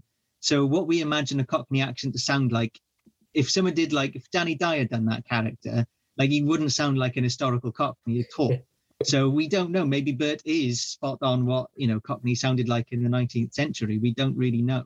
Maybe Dick Van Dyke did travel back in time and like trained with some actual chimney sweeps. I now have an absolute desire to see a version of the stage show Mary Poppins with Danny Dyer playing Bert. He's like, all right, Mary, right, just get the fuck up the chimney, all right, stop fucking round. But to go back to what you were saying as well about like who, you know, is the hero and plays more of an active role, that's why I appreciate about Mary Poppins as well, is that they kind of have like a similar thing with like Nanny McPhee and stuff. It's like these kind of like doing it through like a kind of a harsh reality or like through like a subtle kind of way. It's not like she's like there as like an active force or being like too on the nose about it. I kind of like that she's almost like a secondary character, that she's kind of there, like not so much pulling the strings, but kind of just doing these subtle things or having these subtle remarks to George, or just the things that she does to kind of allow them to find their way naturally, which I think is quite effective. And in a way, again, sort of like undermines the idea of a sequel as well. Like I almost wish that the sequel would just be like her and some other family, not kind of return into the other family. But like something else I love about it, and I think like is very sort of like, well, which I think is interesting, the fact that Chicken Run is like the newest film that we've talked about. But even that, because we're talking about it being based on like The Great Escape, and it's very like much like a visual aesthetic thing because it's stop motion. But here I remember like I was actually moved to tears watching a program called Prop Culture on Disney Plus. I recommend watching it. It's quite a nice sort of like film history program in which they look at like specific props and pieces of set and memorabilia from famous Disney movies. And the Mary Poppins one is it's their opening episode for a reason, because they show about like how they've recreated Walt's office, and it's got like this globe, which is the famous Feed the Birds globe, and I think that's kind of like a recreation. I think the original one was lost, but they recreated it as much as they could, and that's kept in like the recreation of Disney's office. But it's just the fact that this film has such a kind of like natural feel to it. It's like the umbrella, you can kind of see it. You can see it crafted, and the costumes, and the bit that sort of like got me in that Prop Culture is that they show the actress who played Jane, like her old like coat and hat, like the yellow one she wears at the end. And as soon as she like unboxes it, she just goes to bits. She's like, oh my God, like because she's like, look at that, look how small it is. And like the fact you can see this like old woman now, and this is like a costume that she once somehow fitted into. And it just has such a history behind it that you can sort of see the age and sort of nostalgia in it. It's just such a moving like image. And I think that this film has so many props and moments like that. It was also great just sort of because this is also the first time I've watched it in a certain HD ratio where I've finally been able to work out how they did certain things and just been like, oh, thank God I finally understand this now. Just I understand the power of the green screen a lot more than I did before. No, Craig, they used magic. I know, I was always impressed with like the nannies when they all get like blown away and stuff like that, even for like the period. You're like, how did they do that? And again, like the flying, you're like, how did they do that at this time? The shots of London and stuff like that. And it's great. Again, it's like the playful nature of it and the kind of theatrics. That's why it kind of makes sense to put it on stage, is like the neighbors, like the captain with like the whole boat thing on the house. It's like, why would this exist, and why did they just accept that these are their neighbors? But you can't just accept it for the storybook nature of the film, because it's a war film. Yeah, we have to acknowledge the fact he does open fire on a shitload of civilians. And like, what's the rationale? He's just, the chimney sweeps are amassing. All right, let's show them what for. Why? The chickens are organising. Wait, no, chimney sweeps. I also just love the choreography of every single time it's a certain time they all get in the right positions and they just beautifully shove the props to one side just effortlessly. Also just has produces one of my favourite lines of the film. It's like, oh, and by the way, if I have an instrument put in front of me, I expect it to be tuned. But George, you don't even play. It's funny, I always carry it with me. It must be here somewhere. What? My tape measure. What do you want it for? I want to see how you two measure up.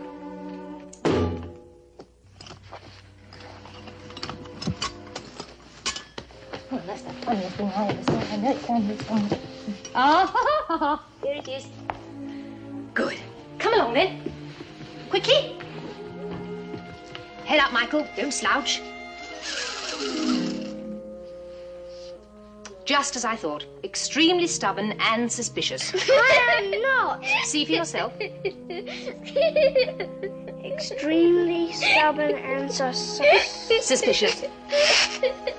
Now you, Jane.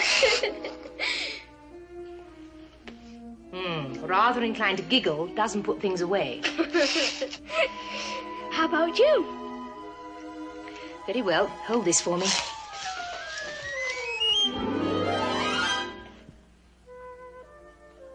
As I expected, Mary Poppins, practically perfect in every way. Okay, so that was our final movie choice for Perfect Boxing Day films.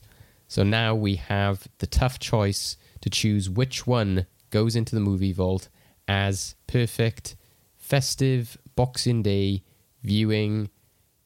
Craig, you just talked about Mary Poppins. Do you stick by your choice? So after, watching the majority of these and listening to all of the explanations, what is your rationale? So I will say this is probably one of the hardest choices I've had to make on this show for a while, because I think as well, because you watched a film you enjoyed. That's part of it. No, I watched multiple films I enjoyed. Yeah. Here's the thing, right? I think obviously I didn't get a chance to fully watch Zulu, so I can't put a vote towards that. But if everyone else felt it was worthy, I'd be willing to support it. I do feel, however, Dai very much it portrayed the opinion of, I watched this film again. It's probably not quintessential viewing. So maybe. With the others, I think there's definitely a strong shot. I'm still going to say Mary Poppins, just because of my personal experience of Boxing Day. I think Bridge on the River Kwai is not something that I've had enough associations of war dramas around that time. And then it's just the unfortunate thing of, I first watched Chicken Run. I never watched Chicken Run around the time of year that Boxing Day is. It's very much, I watched it when it came out. I watched it every now and then. But it was never sort of part of my quintessential Christmas time viewing. So I am going to vote for Mary Poppins. But I don't object to any of these films. I do love the idea that this year Craig might be there on Boxing Day and Homes Under the Hammer is on instead. And they're like, and now Homes Under the Hammer. And it's like, where's Mary Poppins? Well, given that it's on a Sunday and it doesn't air on Sundays, I think I'm good. The Christmas special of Homes Under the Hammer. Dai, I feel you need to, sort of react to Craig's opinion there of Zulu. Is he correct in what he said? There's not really a lot of value in Zulu. If you want to look at how to just take a really simple concept and work a movie out of it, there's value there if you're interested in making your own war movie. But other than that, it's unoriginal. It's pretty bleak and dodgy nowadays as well. And basically, until we have a movie called Zulu, which is actually features Zulu people as characters, I don't think this movie is worth giving the time of day to.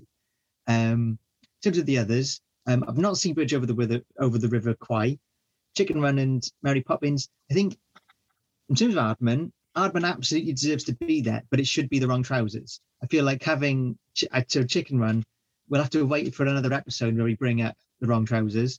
So I'm going to go for Mary Poppins because it is a classic. It is amazing. And I saw it years ago and I remember everything you guys were talking about it. It's it really is memorable and iconic. Liv, what do you think? Let's do this backwards. First off, we got Zulu. I think the one great thing about Zulu for Christmas Day is, aside from the last 20 minutes, the fact that you can kind of sleep through the middle bit and still get the rest of the film. And if you sleep through the middle bit, that is great for Boxing Day when you're kind of full of everything. Then I'm probably going to have to go third, Mary Poppins, because whilst I think that is probably the greatest film of all of them in terms of nostalgia and family and everything, I think that's a film for every Sunday, not necessarily a film for the Christmas Day, Boxing Day kind of vibe. You should be watching it every day, Craig. I'm disappointed in you. Then I'm going with second. It's got to be Chicken Run for the pure reason of the BBC orchestrate all Aardman films being shown over the Christmas period. So we have been socially conditioned to believe they are Christmassy. But then I've still got to go with Bridge on the River Kwai as first for the following reason. In the middle of the film, Major Shears is told that he will be parachuting in with the commandos without any training, and he is being forced to do this. He does not want to do this, and his response is to ask a question: with or without a parachute? If that does not embody the mood of half the British people on Boxing Day, I don't know what does.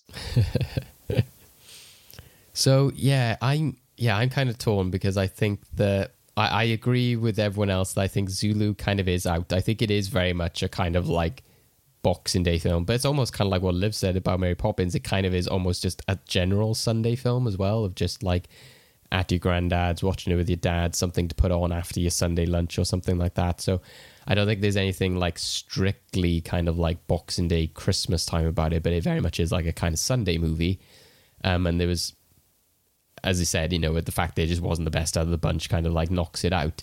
And I kind of do have to admit myself, the fact that I mentioned like the wrong trousers, and, as Di said, in terms of mentioning like Wallace and Gromit, etc., and the fact that Liv pointed out that, we've been conditioned to see Chicken Run as Christmassy just because of the BBC. I kind of am like, I can see that. And I think while I would suggest it as a Christmas film or as a Boxing Day film, as to whether it's the one, I don't think it is, I have to admit. So I am really torn between Mary Poppins and Bridge on the River Kwai, because I do think that even though while Zulu didn't quite have that Boxing Day nature to it, there's something about Bridge on the River Kwai that is just screaming to me that it is. I don't know if it's just because it's got more of a kind of like, I don't know, like just the story elements are more similar to things like The Grey Escape and what we were talking about that element of like, being a prisoner and that kind of like collaboration aspect. And, the fact that it's kind of up there with films like, Gone with the Wind and Ben-Hur and all of that kind of stuff. But then Mary Poppins, like Craig, my experience is very much that it is very much that film that you would have at Boxing Day or Christmas time, and you've got a lot of elements like the singing and the dancing and the snow globe and the visuals that stick to that time of year. So I would say, who is Christmas time really for? Is it for the baby Jesus? Which of these films would the baby Jesus enjoy more? If the children mattered more than the nationalists on Christmas, we wouldn't have the Queen's speech. We also wouldn't have like loads and loads of toy presents given to the kids. What's your point? No, I know how to resolve this, actually. I have a list of Christmassy elements of films. One, alcohol. That's in Bridge on the River Kwai, not Mary Poppins. It is. Shandy. There's Shandy in Mary Poppins. Alcohol is in both then. Patriotism, both. Yes. Weather is in both. Yes. Building things? Yes. Both. Damn it. Community spirit, both. Going on walks, both. Music, both. Damn it, it's a tie. Right. I have a compromise. I don't think David will like this, but this is the compromise. Mary Poppins is already in the movie vault, right? Here's my compromise. We put in Bridge on the River Kwai, but we get rid of the caveat of Mary Poppins gets kicked out. Or a way of getting both of them would be to take all of the songs from Mary Poppins and edit them in to Bridge on the River Kwai. I was thinking, Bridge on the River Kwai doesn't have musical numbers, which that's the advantage that Mary Poppins does have. We'll just re-edit them into it. So now it's Alec Guinness singing on the rooftops. But instead of just a spoonful of sugar, it's just a spoonful of spam. Yeah. To be fair, I can get on board with Craig's thing. I think the fact that we're not putting all four in or anything like that, I think we've justified Mary Poppins' position in the vault, because while we didn't have a big conversation about it before, we've all clearly shown our love for it. And I think while both, like Liv said, like you could almost say The Bridge on the River Kwai is kind of like a Sunday film, like Zulu is, not strictly just like a Boxing Day one. I think that they kind of both represent both sides of what you could have on Boxing Day, that kind of family fare, or you're more like grandfather kind of war epic, which I don't think either film would come up in the future again. Whereas, like Di said, you could be talking about Hardman again in the future. You could be talking about other classic war war films, but I think both of these do sort of have a strict kind of tie to this kind of year in a weird way. So yeah, I think The Bridge on the River Kwai is the one to go in, and Mary Poppins stays in the vault, I think. It's a good compromise. So yeah, into the movie vault goes The Bridge on the River Kwai, and Mary Poppins keeps her place in the movie vault. We're in the end game now. It's so annoying! Okay, endgame time. So we've just had a day of Boxing Day movies, so I think it's fitting that we now have a day of boxing movies. This is what we're going to be doing. I've taken the Watch Mojo list, top 10 boxing movies, and I've taken all of the entries off of that list, and what I'm going to do is I'm going to give them to you, and I want you to tell me what's the ranking of these films according to Watch Mojo. But there is an added twist. I'm going to give you 11 movie titles. One of them is not on the list. If you include this list on your rankings, you lose 2 points. Okay, so is everyone clear on the rules of this game? I just love it if it was like The Lion King. Everyone's like... Okay, so what I'm going to do is I'm going to read them out. I'm also going to send them to you on a private message on Facebook. What I'll do is I'll read them out, send them to you. You'll have 60 seconds to come up with your order. I want you to then send me that order. And then we'll go through one by one to see who is correct. Okay, are we ready for the movie titles? Yes. Okay, so I've put them in alphabetical order to get rid of any possibility of where they ranked on the film.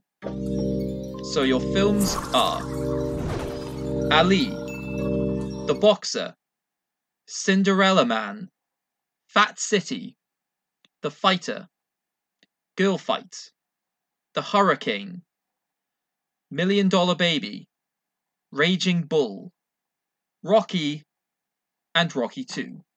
What on earth is this list? As I've explained, this is a list of potential movies on Watch Mojo's top 10 boxing movies. Thank you, Craig. Anyway, you have 60 seconds. Your time starts now. Wait. Maybe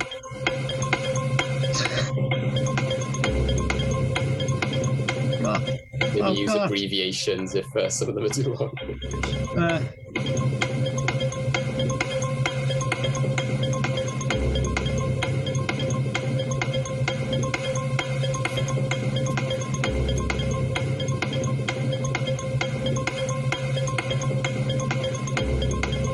If you want, just put a number on by the name on the list that I sent you.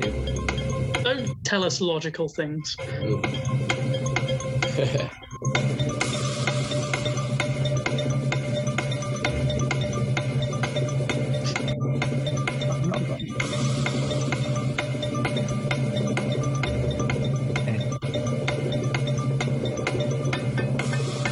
Put the boxer too far down. If it's called The Boxer, it should be a really good one.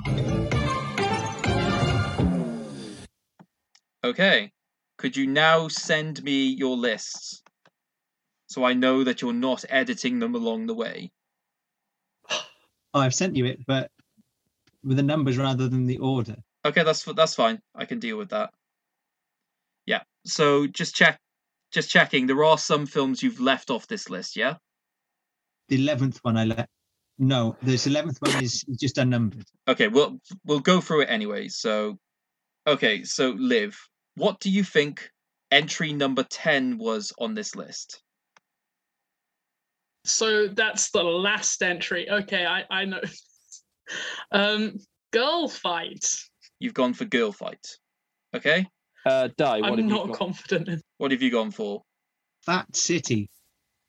Okay. Number 10, Girl Fight. Girls don't have the same power as boys. Oh. So Liv Turns out not being confident makes you win. So Liv is correct. That was the first movie appearance of Michelle Rodriguez, who later goes on to star in The Fast and the Furious. Obviously, this also means that it's one of those sort of games where, like, if you get one wrong, it means you've definitely got another one wrong later on down the line. But it's fine. Wait, I just realised Fast and the Furious is about family. It's a Christmas movie. It's a Boxing Day movie. There's going to be some bastard who's made that connection. Don't worry, David. I'm going to get Liv to go through a list of like Christmas. It has to be a Christmas movie and like see how many of the Fast and Furious like match that list. All of them. Right. So, Di, what do you think entry number 9 was on this list? I seem to have missed out number 9 somehow. Yeah, I'm looking at this list. That's actually quite impressive. I don't know. I'll say Cinderella Man. I thought that was the one that isn't a boxing movie, but I'll say that. So you're going Cinderella Man. Liv? I don't know what it is. Wait, how many should be on our list? Well, I gave you 11. You gave us 11? Yes. One of them's not meant to be. One of them is not on this list.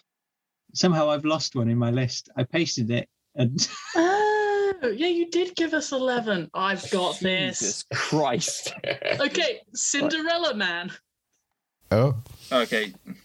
So you're both saying that number 9 is Cinderella Man. Yeah.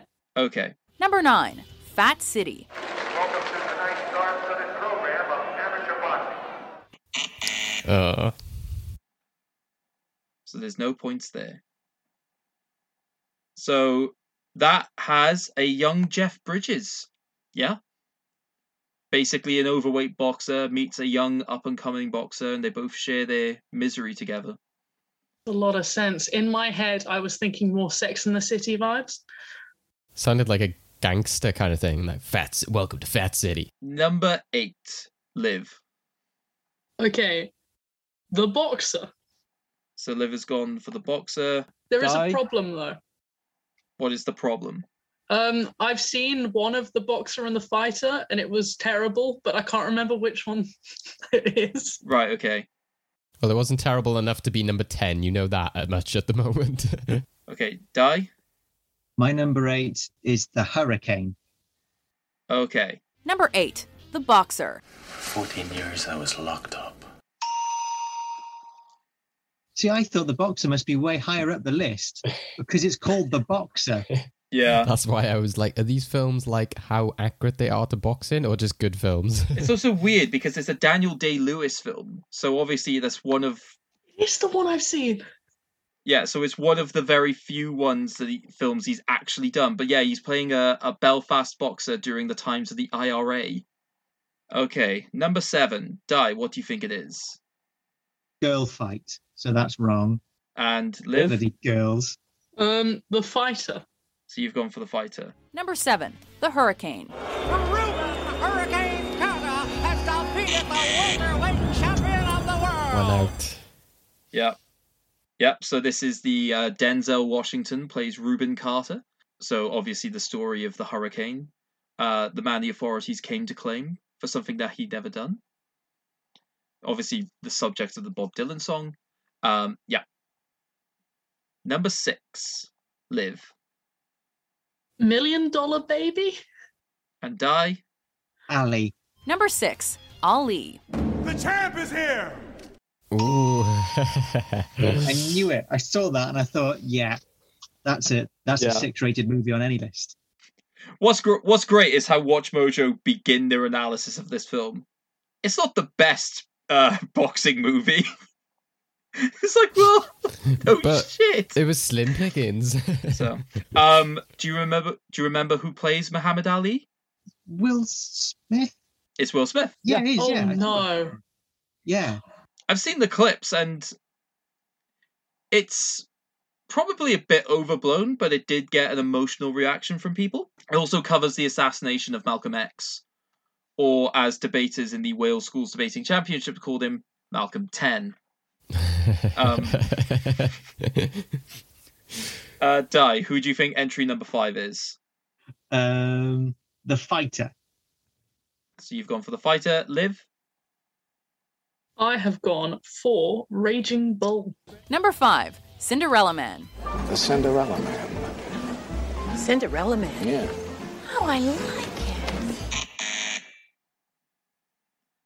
So that has Russell Crowe. Yeah, I was like, where do I recognize this one from? A man with an excellent singing voice. Yeah, well, let's not go there. Number 4, Liv. Surely this is number 3. No. Have I skipped one? Probably. Let me look at your list. Your highly incorrect list that you've sent me. Oh, why do you make us do challenges with... No, I can still see... What have you done? You admitted 2 for some reason. Yeah, you took out Hurricane and Fat City for some reason. And we've heard them both, so let's just assume your number 4 is incorrect unless you want to take one of your top 3. Well, I think my entire list is incorrect, so we'll go with that. Right, I'm just going to say, for the sake of argument then, you think that number 4 is the Hurricane. Di, what do you think number 4 is? Rock, the Boxer. You've gone for the Boxer. Number 4, The Fighter.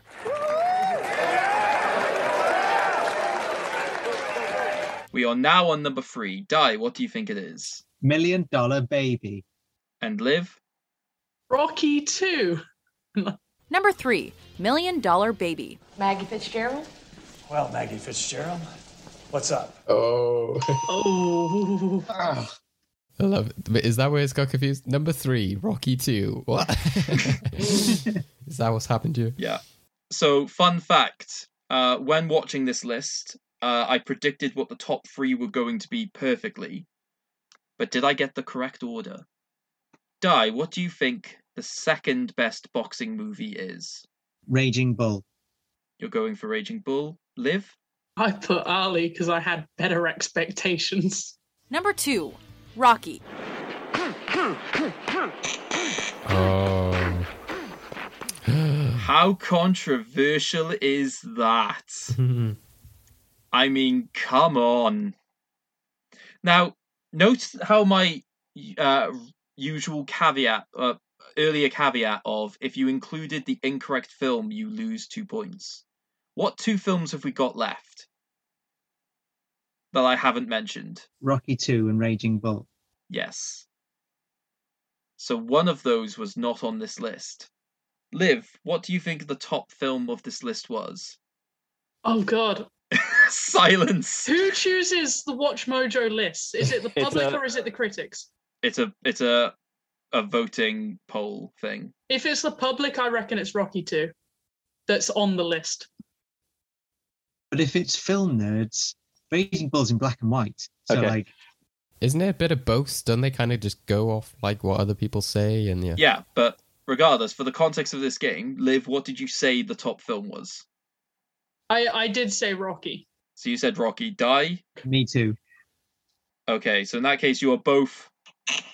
So the question is, what film was number 1 of this list? Because, Di, you didn't include Rocky 2 at all on your list. No. Well, I accidentally wrote number 5, but I put 5 somewhere else, so I didn't include it now. If Rocky 2 is the number 1 film, it's a tie, and we have a tie break. If Raging Bull is the top film, Liv loses 2 points, and Di is the winner. But it's going to be Raging Bull, because Rocky 2 can't beat Rocky. You never know. Empire Strikes Back, you never know. Sequel better than the original. Oh, God. Number 1, Raging Bull. Oh. Which means Liv loses 2 points for including Rocky 2 on the list. I deserve that. And Di, with a score of 2, you are today's winner. Congratulations. That was more exciting than Zulu. I won't lie, the hardest part of that was writing the list. And to be fair, the only reason I won was because I misnumbered everything and accidentally gave Rocky 2 number 5 spot. And basically, I typed it wrong. It would have been in my list, but I did it wrong. So I won by accident. It's like a traditional family game. Somebody screws up the rules, but everyone just goes along with it. Awesome. Well, yeah.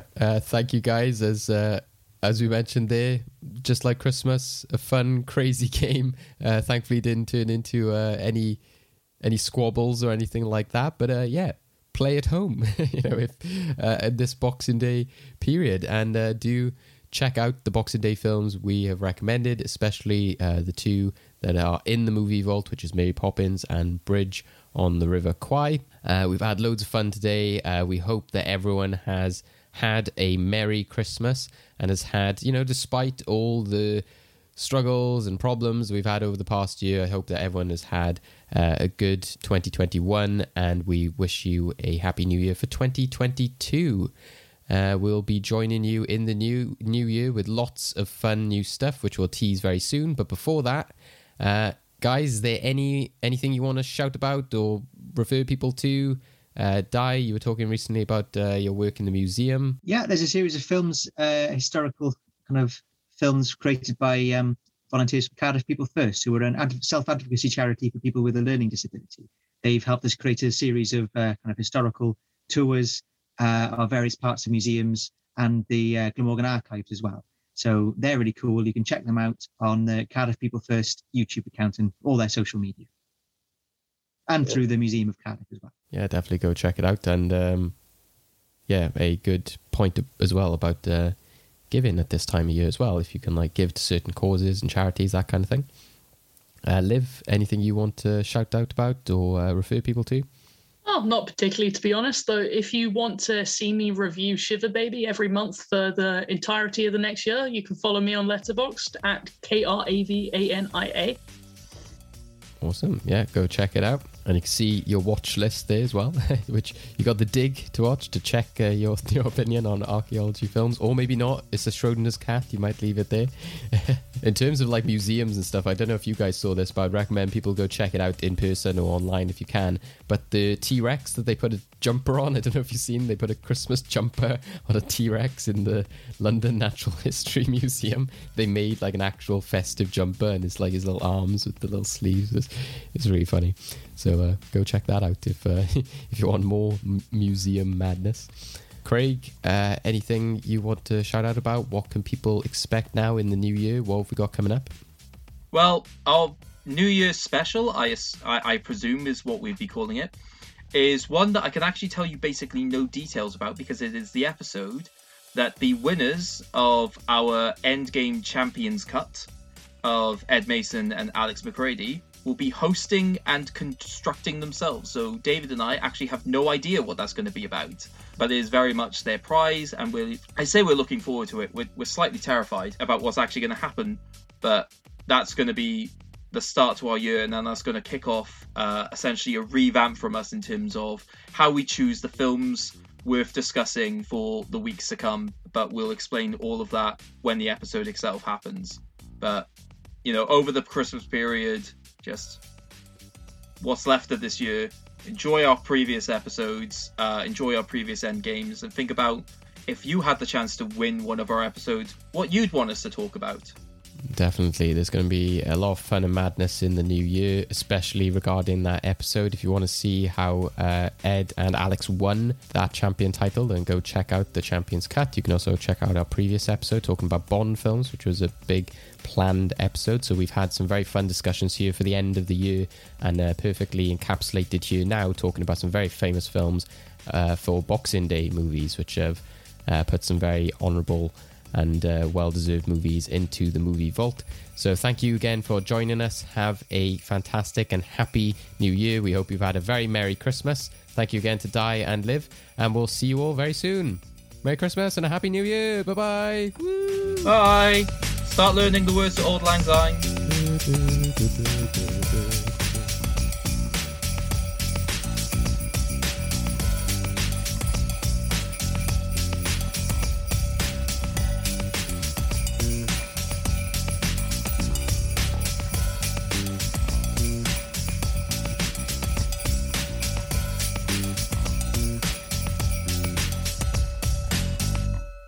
There's going to be some bastard who's made that connection. Don't worry, David.